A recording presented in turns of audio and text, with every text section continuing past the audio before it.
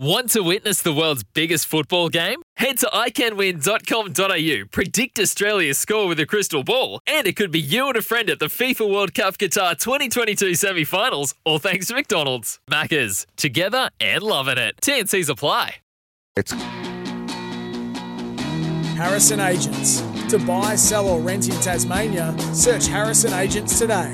Amy, proudly the doers of insurance. On SEN Tassie, Jack and Flash, with Jack Revolt and David Lithgow.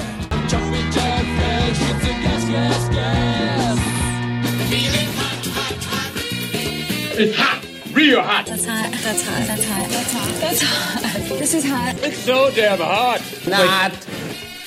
Winding through the last hour here on Jack and Flash. Hot or not time. Plenty of terrific topics to talk about, Jackie boy. That's right, Flash Man. How has it been going with Jeeves and AJ? Have they been filling in? Have they been getting involved in the hot or not? Very much so. Very much so. Yep. Rightio, would you like me to ask the first question to you? Let's see. Yes, please, mate. Go for it. Hot or not? If Essendon wants an experienced coach like Ross Lyon or Ken Hinkley, they will need to woo them rather than put them in a process with other, it says inexperienced coaches here, but maybe coaches that haven't got as big a profile. Look, that's a not for me. Isn't it a horses for courses thing? Can we touch on this just briefly? One thing I'm not sure about, why would they put it into a basket to say, we've got to have this type of coach? That means they wouldn't get the next Craig McRae. Is that right?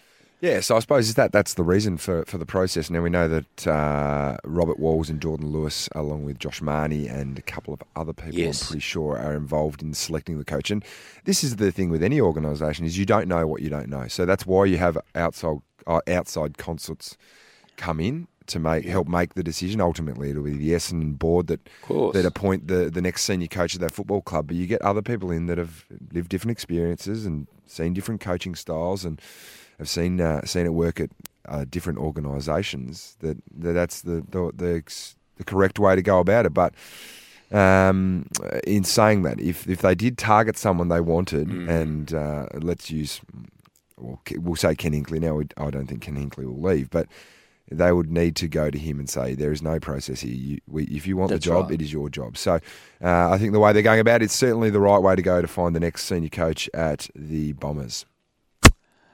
Well said.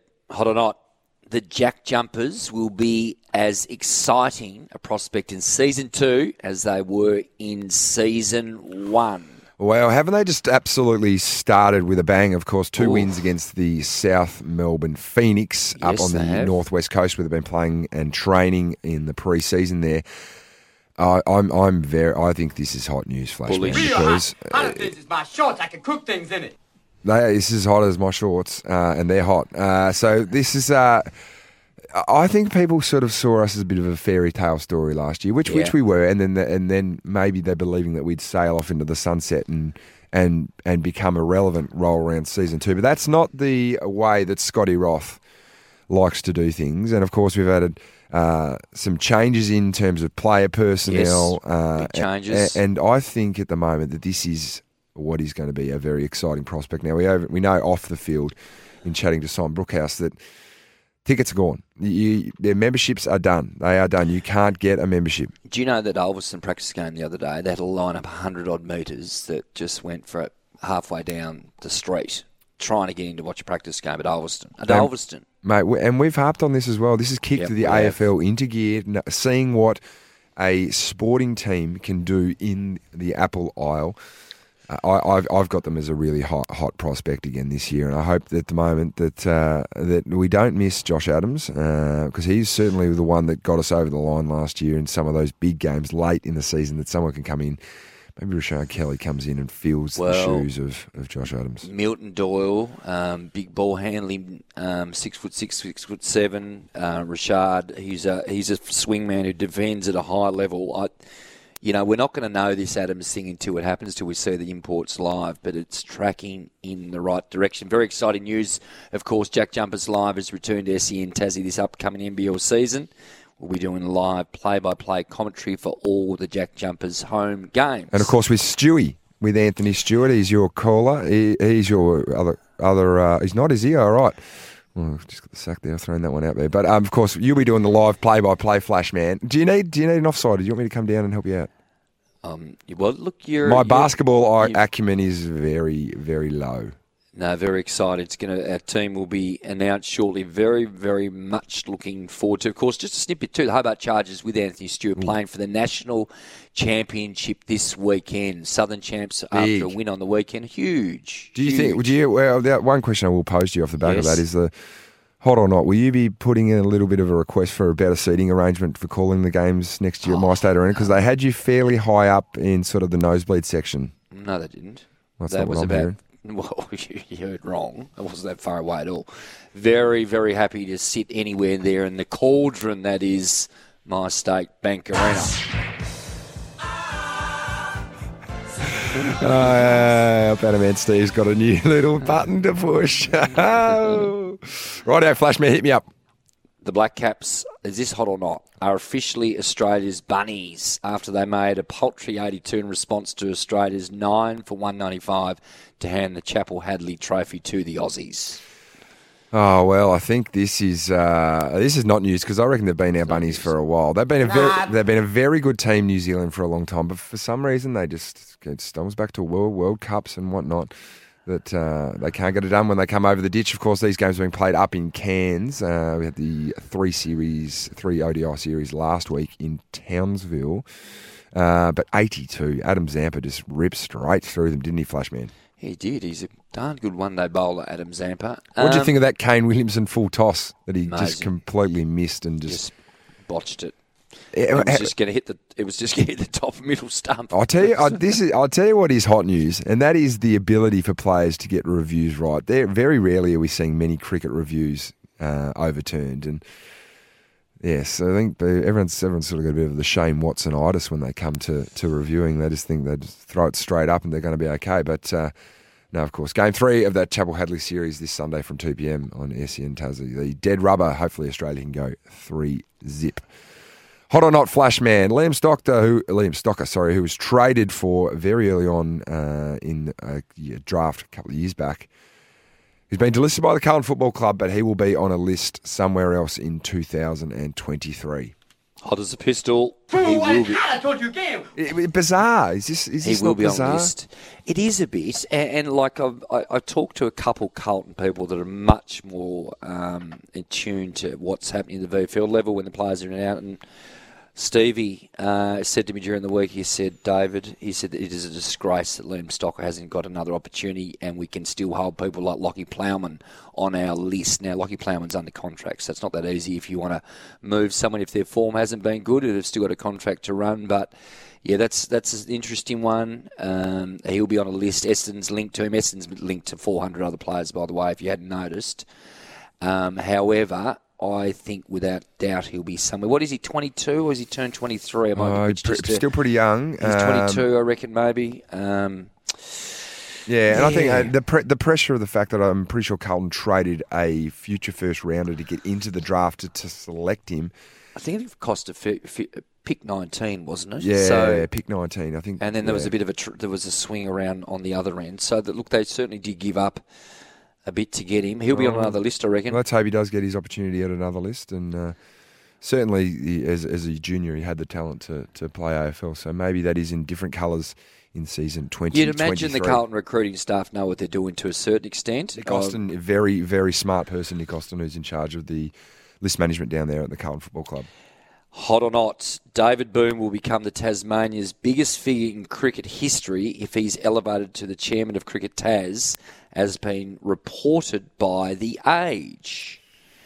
No, I think this is not news. And culturally, David Boone obviously, he's known for a lot of things, and on and off the field. Of course, that infamous trip over to England. But Ricky Ponting is the biggest figure in Tasmanian cricket history. Not sure about that. I think there's an argument there either way. Sorry, what? Well, mate, I'm a little bit older than you, so I was old enough to be, as a little kid in the late 80s, to have David Boone mania. And David Boone was Tasmania. So I'm not saying that Booney was a better cricketer in the end than Ricky, but I think in terms of stature, They're pretty. I'll tell you what, there's not a lot in them. Maybe Ricky's got the edge. I'll probably concede, but David Clarence Boone, mate. Is David? You want to talk about iconic around the world? We need to get our boy Tim Payne on to chat about this. But would David Boone be on your Mount Rushmore of Tasmanian people, sporting people? Yes, he would be. Yes. Right. Okay. I don't know whether he had him on. 7,000 test runs. If you forgot, or Ponting only scored 13,000, I think. So.